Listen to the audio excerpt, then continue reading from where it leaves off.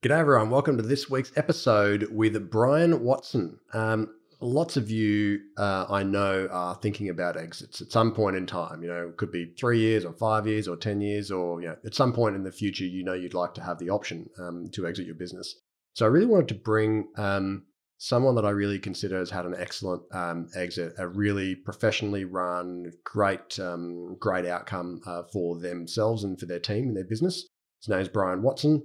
He built a business in South Africa called IDS, or he came in with private equity as the CEO. They joined forces, and over the course of years, they had a 10 times money exit, which is a pretty impressive return. And so this episode's really about unpacking that exit and all the things that really made it happen. And he's got some very unique philosophies around how he builds team, how he thinks about recruiting talent. I know that, securing talent's a really big challenge for many of you right now. And so the way that Brian has thought about finding talent when you can't afford it and how to actually create an environment that helps you sort of get out of the way and give them some room and some rope to actually really astound you and surprise you with what they can do. I think he's got some really valuable insights into how to do that as a leader, which I think you'll really enjoy. So enjoy today's episode with Brian Watson and unpacking his ingredients to a successful exit. Welcome to the Scale Ups Podcast, where each week you get to hear Sean Steele, professional CEO, growth mentor, and advisory board chair, unpack the strategies that successful founders have used to achieve scale in their businesses. Stay tuned as he interviews the entrepreneurs who've made it, learns from industry experts, and follows a group of founders still striving to scale. G'day everyone, and welcome to the Scale Ups Podcast, where we help first-time founders learn the secrets of scaling so they can fulfill the potential of their businesses, make bigger decisions with greater confidence, and maximize the value and impact they can have in the world. I am your host, Sean Steele, and joining me today is my very special guest, Brian Watson. How are you, Brian? Very good yourself, Sean. Good to see you. Right, good to see your smiling face. For those who don't know who Brian Watson is, you are a seasoned tech CEO who's had a successful recent exit and are now rapidly scaling a new startup. And for the audience's benefit, if they wonder why we laugh and carry on in this episode, it's because you and I know each other very well, having met in YPO about it must be about 5 years ago. So for those who've been listening for a while, you know all about YPO. For those who have not, Young Presidents Organization, it's the largest global network of CEOs around the world, about 30,000 plus, organized into chapters. And then inside the chapters, you have forums, and the forums are groups of 6 to 8 people, all CEOs and founders who become super tight, supporting each other, challenging each other to grow. And that's where you and I met about 5 years ago. So we've been friends outside that ever since. And I've been keen to interview you for some time, but the timing hasn't been right for us. So maybe just allow me to give a quick little intro. You grew up primarily in South Africa, degrees in science and business and law. Your parents were teachers. Without this, maybe this is too harsh a statement. I'm going to say without an entrepreneurial bone in their body, and you ended up working in commercial property law, environmental consulting and strategy consulting, and then wound yourself into this job as a CEO alongside a private equity owner to steward the transformation of a business called IDS, which was, a team that you built who successfully transformed this electronics security manufacturer into an emerging market smart home leader, and eventually had an exit to a NASDAQ listed company called Assa Abloy. Followed by a sabbatical year where you traveled around the world with your young family back then. And then you've since founded Ovida, where Ovida that you've co-founded with Alex, and you guys are harnessing technology to transform how humans master the soft skills that underpin 85% of our success at work. So that's quite a big story. Did it feel accurate? Did I get anything wrong?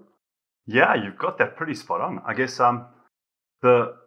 one of the things that did happen in thinking about this, my dad, who's a teacher his whole life, at the age of probably 50, left a job as a headmaster and went and founded a new school. And so a lifetime of teaching turned into an entrepreneurial opportunity late in life. Right. So I think becoming an entrepreneur when the grey hairs are starting to show might be something that runs in the family. There you go. It is genetic. We didn't realize.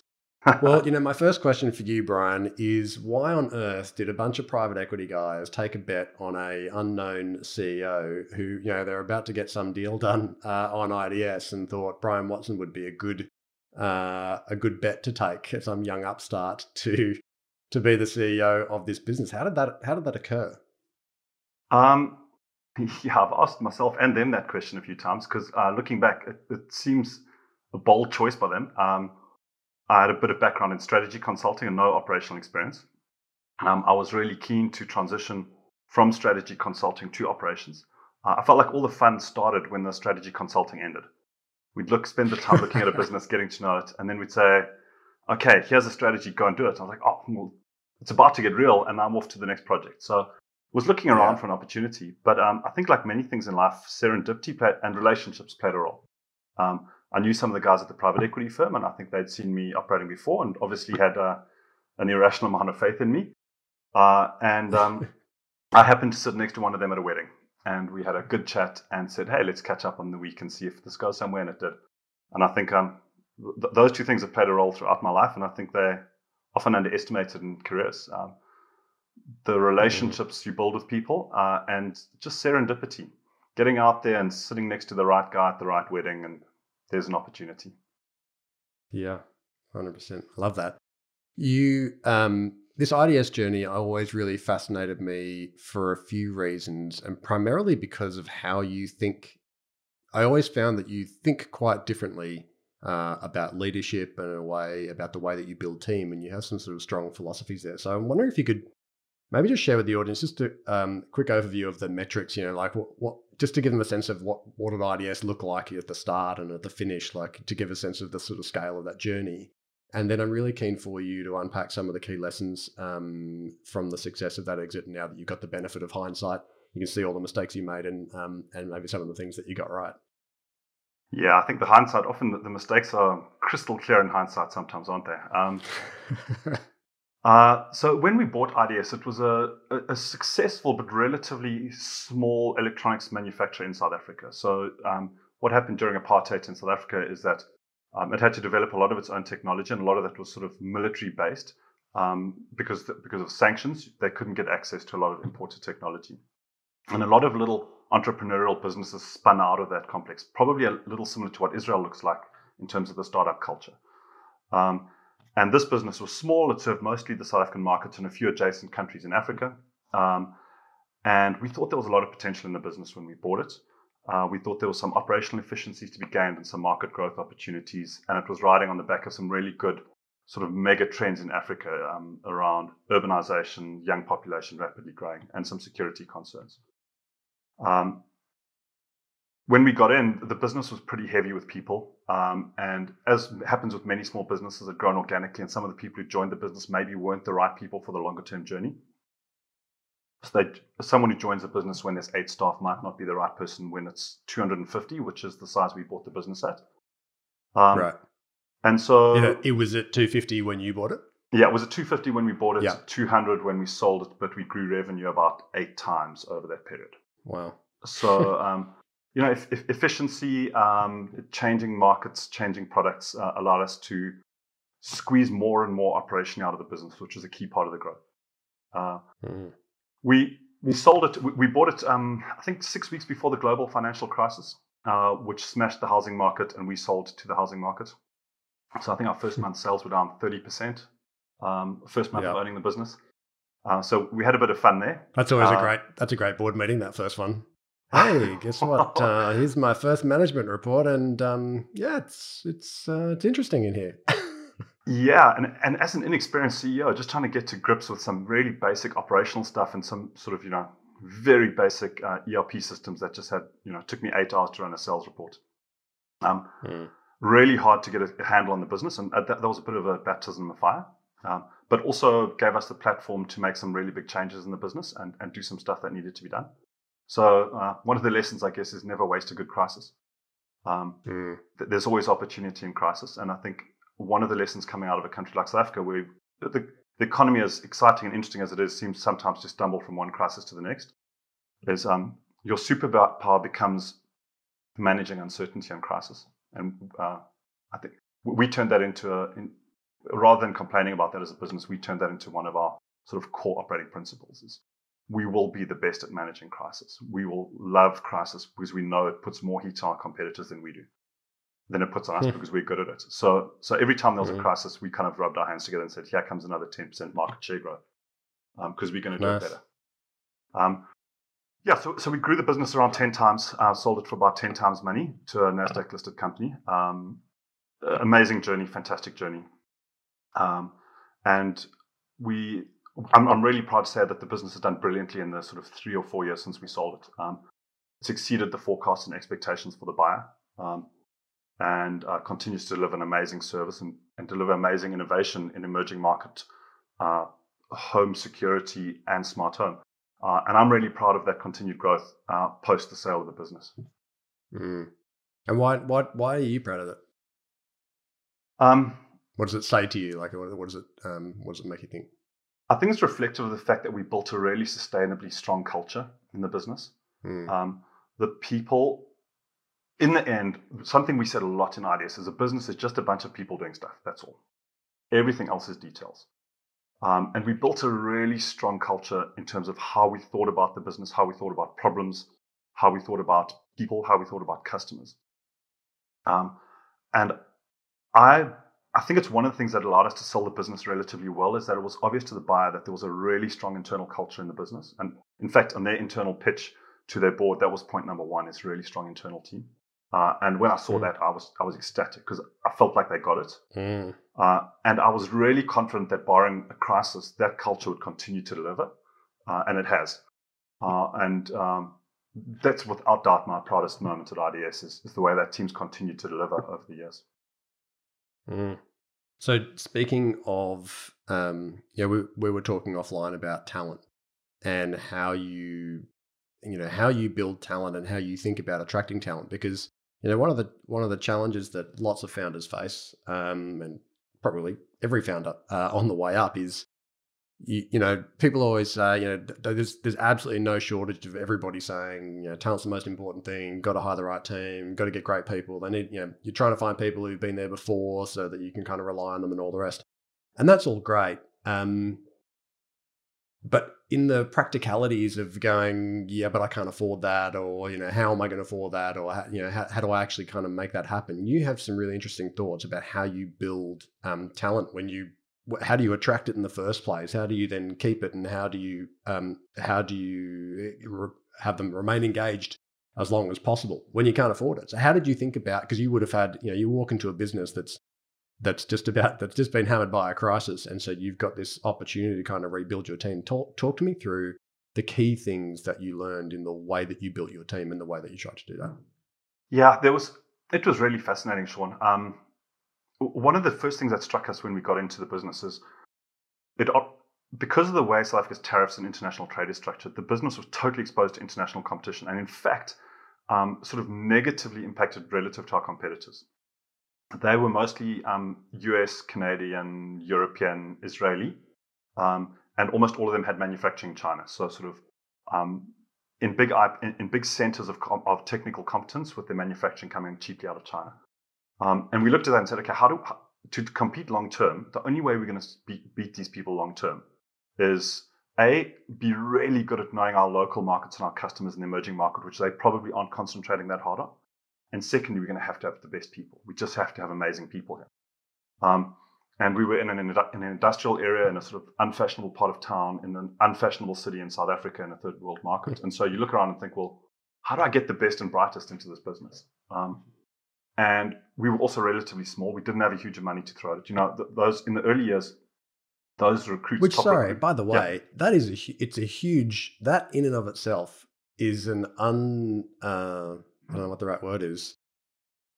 People who haven't had to market, trying to attract great people to a business that's in a crap area, to be frank. Like, it's a rubbish sort of working environment. It's a terrible building. It's in the middle of nowhere. People are like, why would I work there? I had a business like that.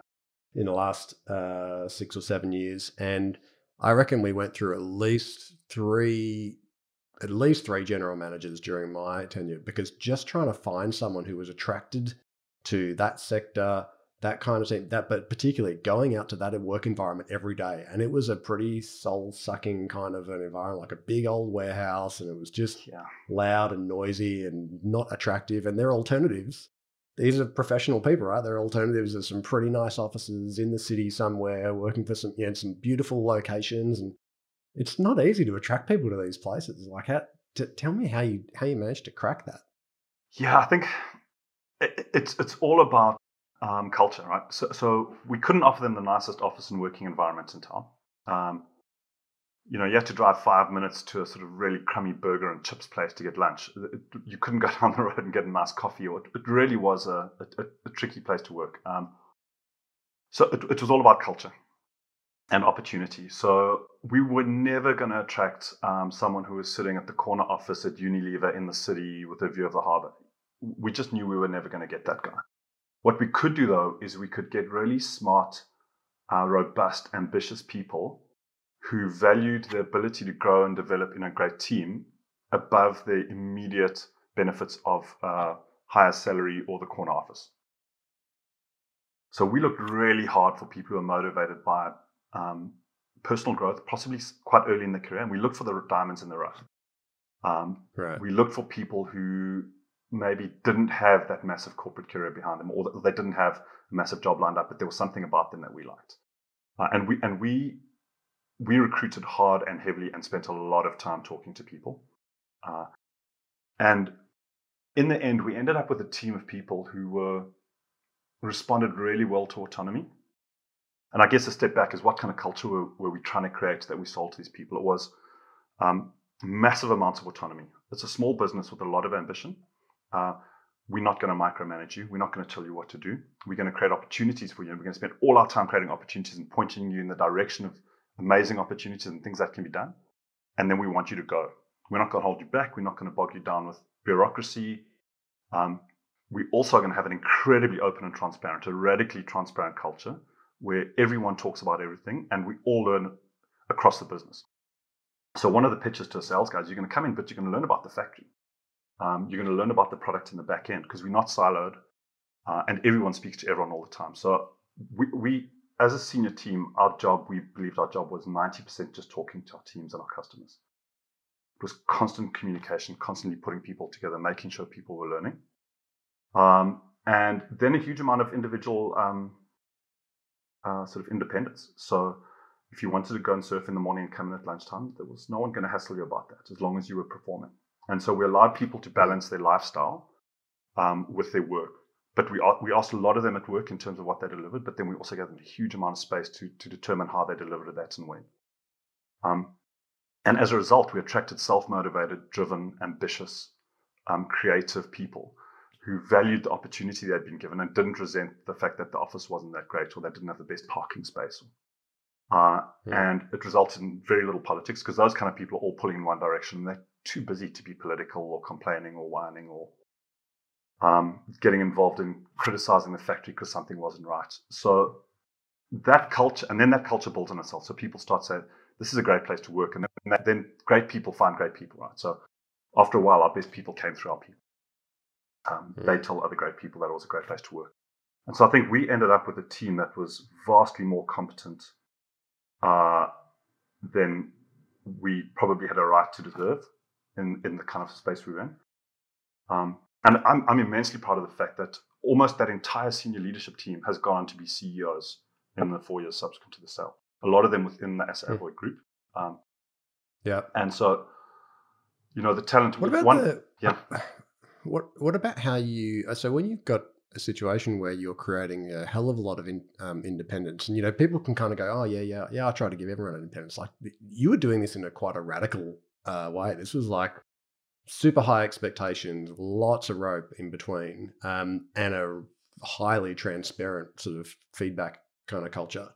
How did you get them to think about sort of mistakes and innovation and learning? Like, how did that sort of end up in that culture? Because I can imagine if you've got a circumstance where you've got a lot of people who are feeling like they've got a lot of independence, probably a lot of things that are going to be falling over and not working along the way as well. Yeah, I think what you have to put with that is a sort of a zero blame culture, which is, in order for this business to achieve what it needs to achieve, I guess part of it is my very deep awareness of my limitations, which I think is something that I probably overdo all the time. I'm hyper aware of the things I'm not good at and where I'm weak. And I was deeply aware that there was a lot of things in the business that I just didn't know how to do that well. But I knew that there were people who could do them better than me. And so I was very focused on empowering people to go off and do it, but then to have the bravery to be different. And so we tried a few times early on in the business to be a little different, but there's a real pull to follow convention in a business. The risks of being told you were wrong if you followed the conventional path are much lower than if you followed the left field path. And so, and people tend to be risk averse, especially if there's a risk that it's going to come back at them at some point. And so everyone just does what's expected. And if you do what's expected and what everyone else does, you're going to look like everyone else. And then you've got to wonder how you're going to differentiate in the market and how you're actually going to outcompete massive international companies with huge resource budgets, with huge R&D budgets. And we knew we needed to have the courage to be different. So part of that is you've got to let your people go. You've got to let them try stuff. You've got to encourage them to try stuff. You've got to call them out when they're not trying stuff. And then when they fail, you have to treat those failures as a success. You have to say, great, we tried something weird and wonderful and crazy and off the wall and it failed. So what did we learn? Did we make those? Were we negligent in looking at risks? Did we make stupid errors that could have been avoided? No? Okay, that's fine. Did we make brave errors? Did we go out and try new stuff and learn something? Yes, brilliant. And then we shared those widely and we celebrated them. And especially as a senior team, we were very aware of exposing our own mistakes to the teams. So we openly paraded our mistakes and we shared them with about each other. So, we'd say, hey, that senior guy, we all saw him make a mistake. So it's okay, you can make it too. But make good mistakes. Make brave mistakes. Make well thought through mistakes. Make mistakes that have got big upside if you get it right. Don't make silly mistakes. Don't make ill-disciplined mistakes. So our culture was very much about taking chances, well thought through chances, and being brave enough to take risks. And it takes a while for people to believe you. Because if you say to your team, hey, go and take risks, and then the first time someone takes a risk, they can see on your face that you're not happy. Then everyone goes back. Most people have never worked in that environment. They haven't experienced an environment where it's great to make mistakes. And so it takes a long time. I reckon 4 years of constant persistence about telling people it's fine to make mistakes. Parading our own mistakes over and over again, parading our own vulnerabilities and flaws over and over again, having the difficult debates between the senior team in public, letting people see that we disagree, and that it's great to disagree, and that we can disagree strongly and still come to a conclusion and then back each other. So that radical transparency, I think, played a really big role in unlocking the potential of high potential people who suddenly felt emboldened to go and do what they thought might be possible. Wow. I mean, I've never worked in an environment that has that level of lots of people, of course, talk about innovation and talk about mistakes. But to your point, if you don't have the entire senior leadership team 100% aligned to that, it doesn't, everybody's waiting for that to be cracked, for the kind of the veneer and the these promises about, hey, everyone's going to be safe and mistakes are good and all the rest. Everyone's just waiting for that meeting where somebody gets their pride handed to them and shamed in the public meeting, and everyone's like, told you, knew that was going to happen. It's not safe to make mistakes here. That's really, well done to you, because it's really, really difficult to achieve. But the rewards are massive, because you end up with a team who are brave and courageous and aligned. And a brave, courageous, aligned team just wins every day. Yeah. Yeah, 100%. And so, and what I love about that as well is where the conventional wisdom is, you need to go and find somebody who has done the path that you're trying to go down before. And you've said, well, we can't afford those people. We're not going to find those people. Actually, we need to take a bet on some of the ambitious ones, but we need to be like, I was chatting with, I'm hoping to get her on the podcast soon, but a really good friend of mine, Nicola, who said, and I love this metaphor. If you think about the Winter Olympics and the sport of curling, where you send those huge round I don't know, metal discs down the ice. Yes. And you've got two people. The person throwing I'm sure it's not called a curl, but the person sending the thing down the ice, and the other person who's got the broom in their hand, and they are running at like high speed as they run and sweep in front of the curl that's moving. And she said, I think leadership is like being the person with the broom. Your job is to get all the friction out of the way of these performers and give them the space to do that. So actually, they should see you working like crazy, not doing stuff, like getting things out of other people's way. That's your job as a leader. And I love that metaphor. It really sounds like that's kind of how you saw your role and your leadership team's role in getting out of the way for others. Yeah. So what's interesting there also, Sean, is I had amazing support from the private equity guys who just didn't hassle us for reports. When things went wrong, they just said, talk to us, tell us what's happening, we'll sort it out. And so I had this amazing ability to operate without bureaucracy, which is a rare privilege. And I think as a founder, it's one of the things you can do is you can, as a founder, when you're growing a team, there's a tendency to want to control and put structure on top of people so that you can manage them. And you do eliminate the risk of errors and things going wrong, but you also tend to eliminate the risk of things going right. So if people are operating in too constrained environments, they can't go and do things that are surprisingly good or surprisingly bad, which means you get a middle of the road kind of operation from your people. And the private equity guys were incredible in backing me and having a very low overhead, very low administration, very low bureaucracy environment, which is a key part of this. There's no point telling your people, go out and do amazing stuff, but we're going to spend 2 days a week on reports and bureaucracy and feedback and paperwork. And you have to have the courage to say, we're going to go without that stuff. And we're going to back ourselves to have such strong communication in the team that's redundant. That's it. Covering risk there. And all the time we spend covering risk and reducing risk is time we're not spending going for big goals. And as a growing business, you're going to hear lots risk management and all sorts of paperwork, ISO certifications and all sorts of structure. I'm very wary of anything that involves work that doesn't directly benefit a customer immediately.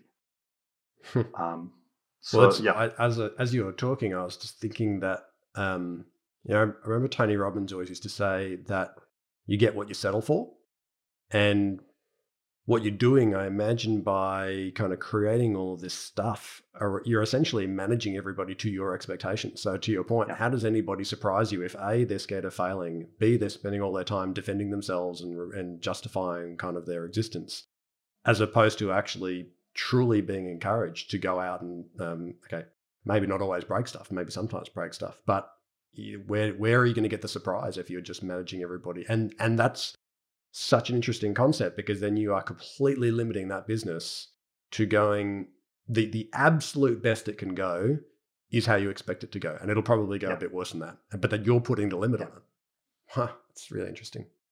Absolutely. I think that flows through every aspect of the business in terms of how people understand their risk, how they perceive how they perceive themselves in their role in your business, and whether they see themselves as being agents of change and success in your business, or whether they see themselves as being something a tool that's controlled by you. I think, Daniel Pink on why people care about their jobs talks about autonomy and mastery. And if you take away people's autonomy, I think they tend to retreat into their shells. And giving people autonomy requires you to take the good with the bad. Can you share, Brian, your thoughts on planning for an exit? Because I guess sometimes people just hope that an exit, exit options will be there when the time is right and so on. And some people take a much more deliberate approach to planning their exit. I know you are sort of a bit closer to the latter.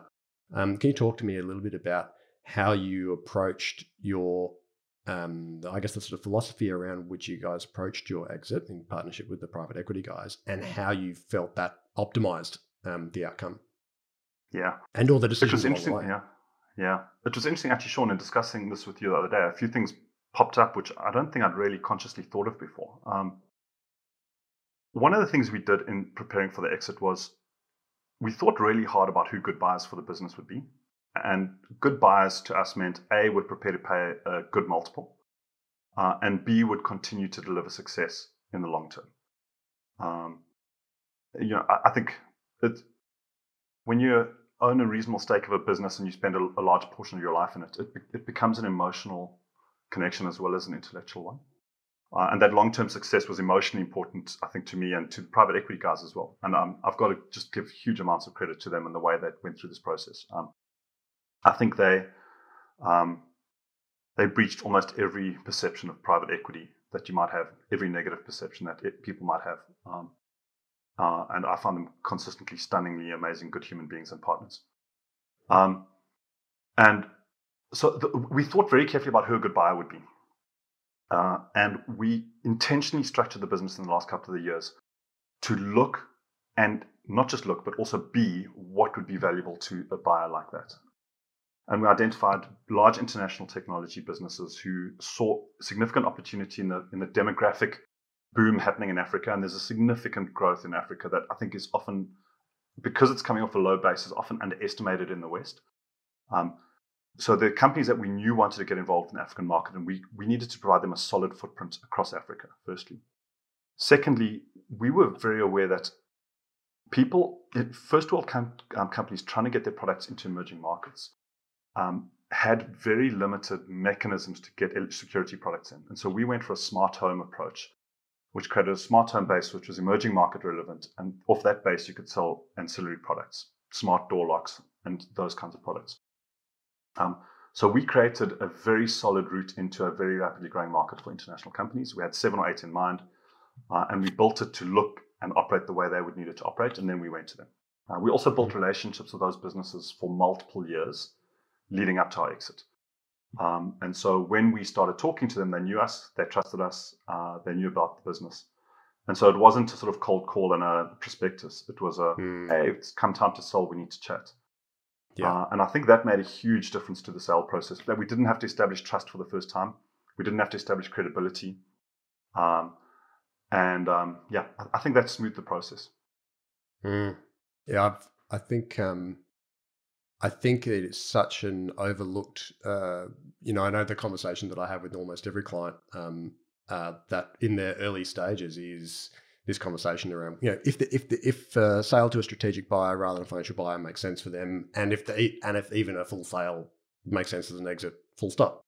But that dialogue around who are the likely buyers and how early can we just start having a conversation? How early can we get on that radar? Because it may be that there's some form of partnership that can be, trialed and tested. That relationship has to build. You've got you've got trust that you need to build up, and it absolutely smooths. If you think about if you're on the strategic buyer side, what's one of the things that really reduces your risk profile in a business? It's actually knowing the people, having seen how the people performed over time versus their expectations, how they've dealt with crisis, all this stuff, which you get to see over time when you've got a relationship, which you don't get to see if you don't have a relationship.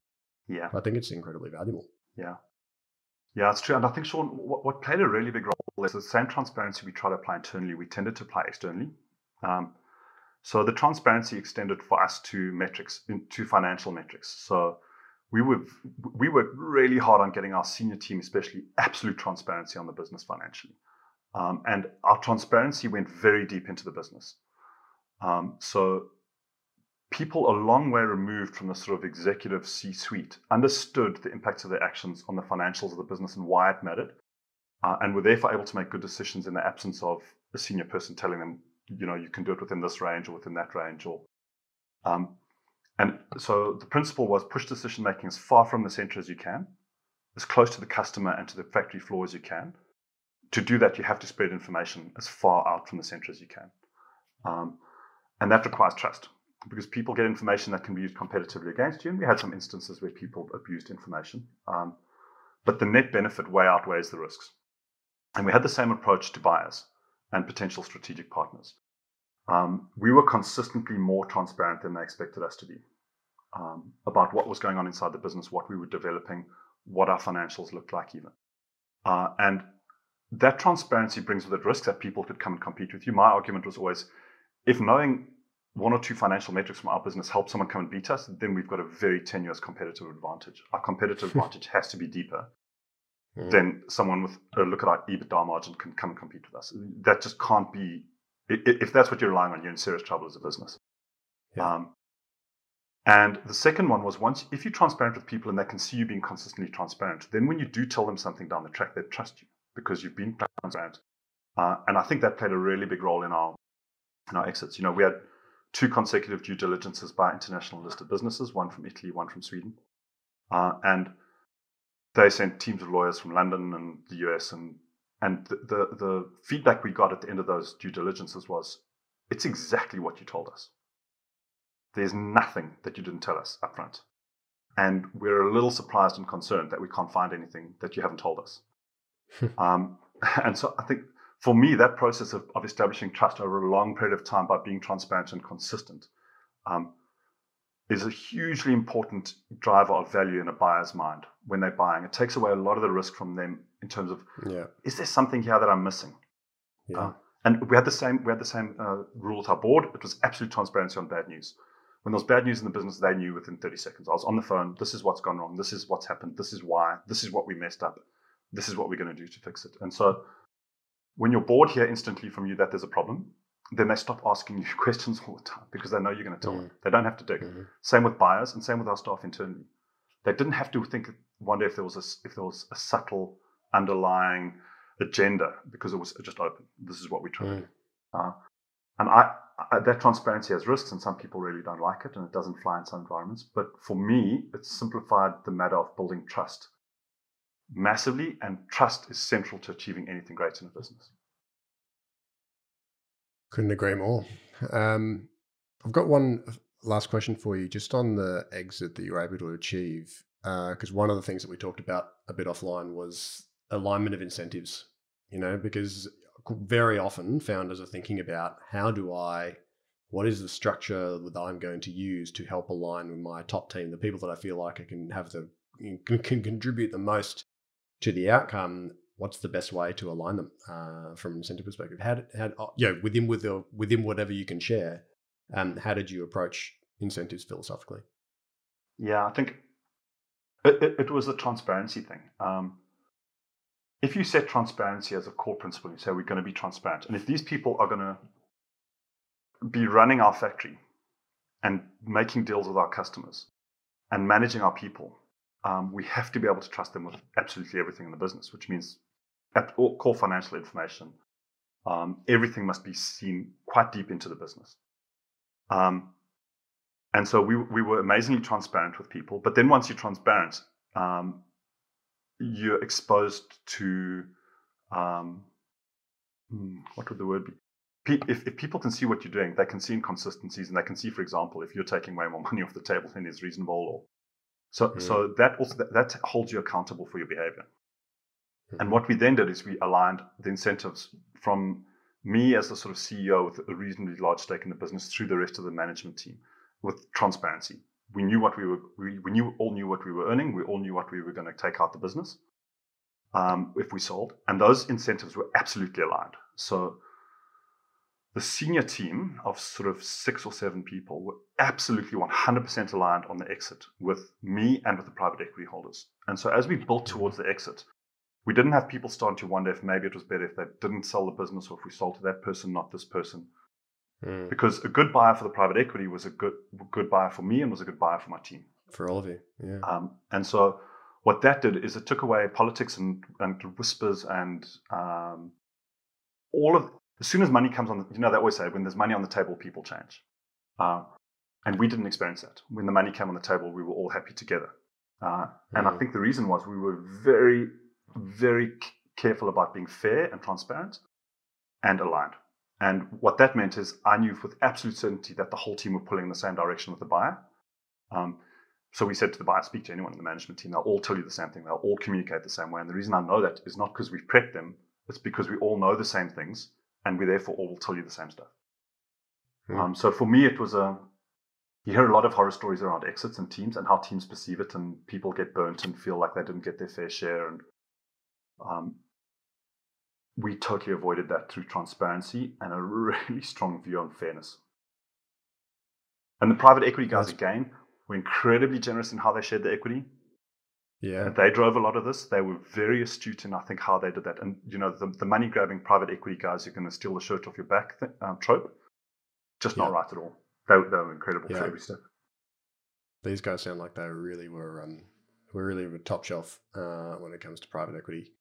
Brian, I want to ask you, before we run out of time today, I want to talk to you about Ovida. So before we do, can you summarize for me your biggest lessons? Because, not everybody gets the privilege of stewarding and the challenge of stewarding a business to a 10 times money exit. That's really, an incredible journey. And I think people will have heard the uniqueness and the level of courage that you had as a CEO in the way that you built your culture, which is what enabled you to achieve that.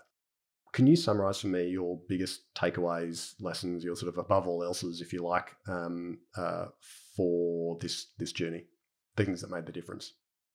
Yeah, I think the first is, you'll hear it all the time, you'll never get there without the team. The team are the everything, the most important asset of people. If you truly believe that, then you have to take that all the way to its logical conclusion, which is, I will trust these people with everything. I will align with them on everything, and I will show them everything. And if you find high potential people with lots of ambition, and you show them open green fields and say, go get them, I've got your back no matter what. I've got you, but I want you to be brave. I think you would be astonished what a team of people can achieve. And I was constantly astonished by what our team achieved. From the size of operation we were and the people we were competing against, we just punched way above our weight all the time. And it was down to one thing and one thing alone, and that's the incredible group of people who were doing it.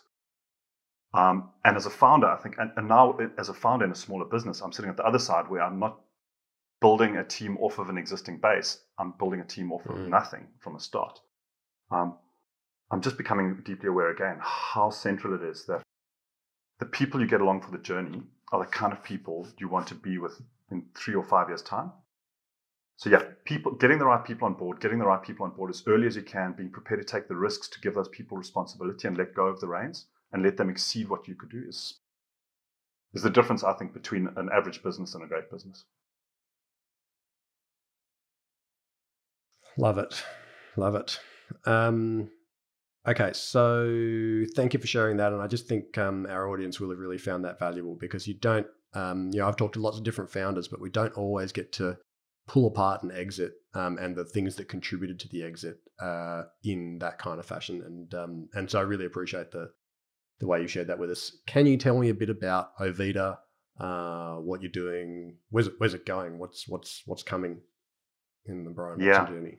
So I think, as is obvious from my description of IDS, I've become over my career fascinated by the people and how they interact and how they operate as a team.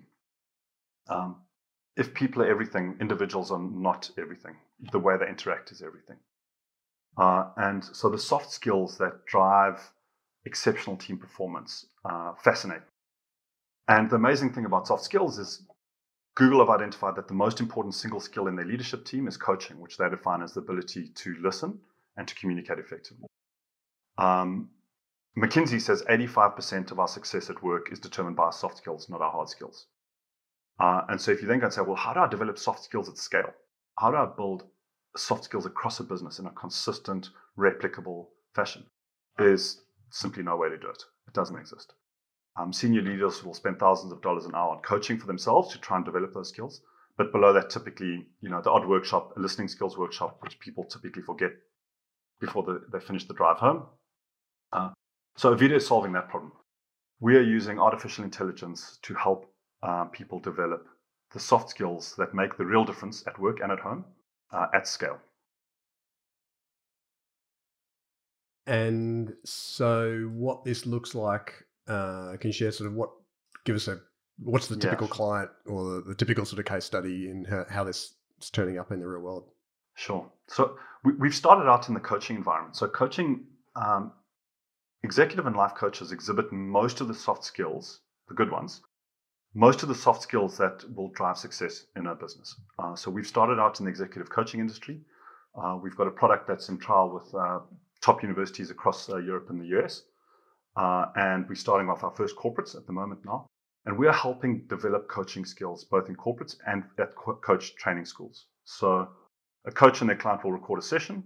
Artificial intelligence analyzes the session across facial expressions, tone of voice, the actual words that are spoken, compares those to models of what good and bad doesn't look like in terms of communication, and gives feedback to people post-session. So what we're finding is, if I show you some basic metrics on a communication, how much you talked, what your tone of voice was, how much you used absolute language, how many open or closed questions you asked, people radically transform their behavior very quickly because they've had this lens held up and they see themselves as others see them, and it drives the motivation to improve. And if you then show people a few simple steps to improve, people do it very quickly. The key is lots of sessions, quick feedback, and automated feedback to take the cost out of the human feedback element. And it's interesting that people are much more likely to take feedback from a machine than they are from their spouse or friend or boss or peer, which one of the big lessons here is feedback delivered by a machine that's effective and accurate is much more effective than feedback delivered by a human, because we don't assume baggage or judgment, and we have no embarrassment in front of a machine. And so we're seeing radical transformations. Sorry, Sean. When you think about this, when you think about what's next, I was chatting with my boys who are 17 and 14 in the car the other day, and I said, I can guarantee you that when we were 20, we had absolutely no idea that we were going to be living a life like we do in terms of the way that we use technology today. The thing that's sitting on my watch, the fact that I can make phone calls and do text messages, and I've got all these apps and it's got heart monitoring and all these other, we had absolutely no idea that was coming 20 years ago. I said, well, have a think about the things that you can just see the smatterings of, the starts of today, and where do you think will be in 15 or 20 years for you boys when you're in your 30s?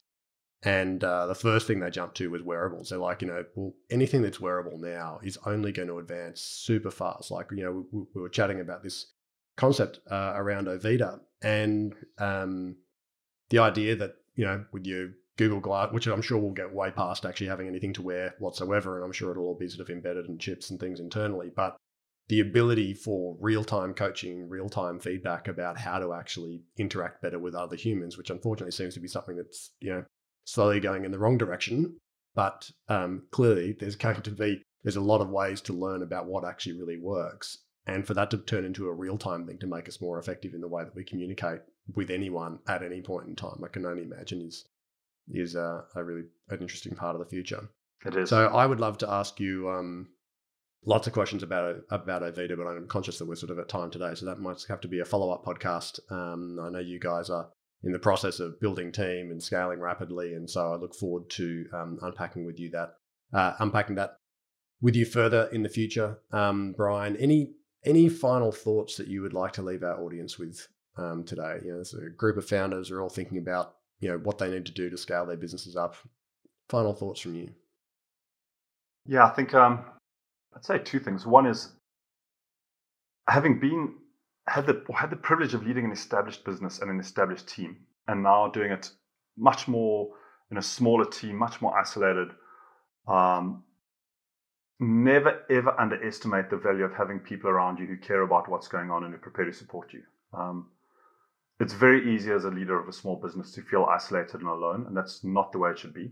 So join groups like YPO that can help you. Find groups of peers, speak to people, pull your mates in. Don't do it alone. I think there's a huge focus on mental health at the moment, and there's an expectation that founders are tough and resilient and almost superhuman. And it's really important to look after your mental health when you're doing this without a group of people sitting in the same office as you, which is where so much of our energy and our drive comes from. And the second thing is, when building those teams, have the courage to find good people and give them opportunity, and they will astound you with what they can achieve. Beautiful. Brian Watson, thank you so much for today. Where should people go if they wanted to follow along with the Ovida journey? Where do they keep up to date? Ovida.org is the simplest place. The connections to everything else are there. We are constantly adding people. We'd love to have people trial the product.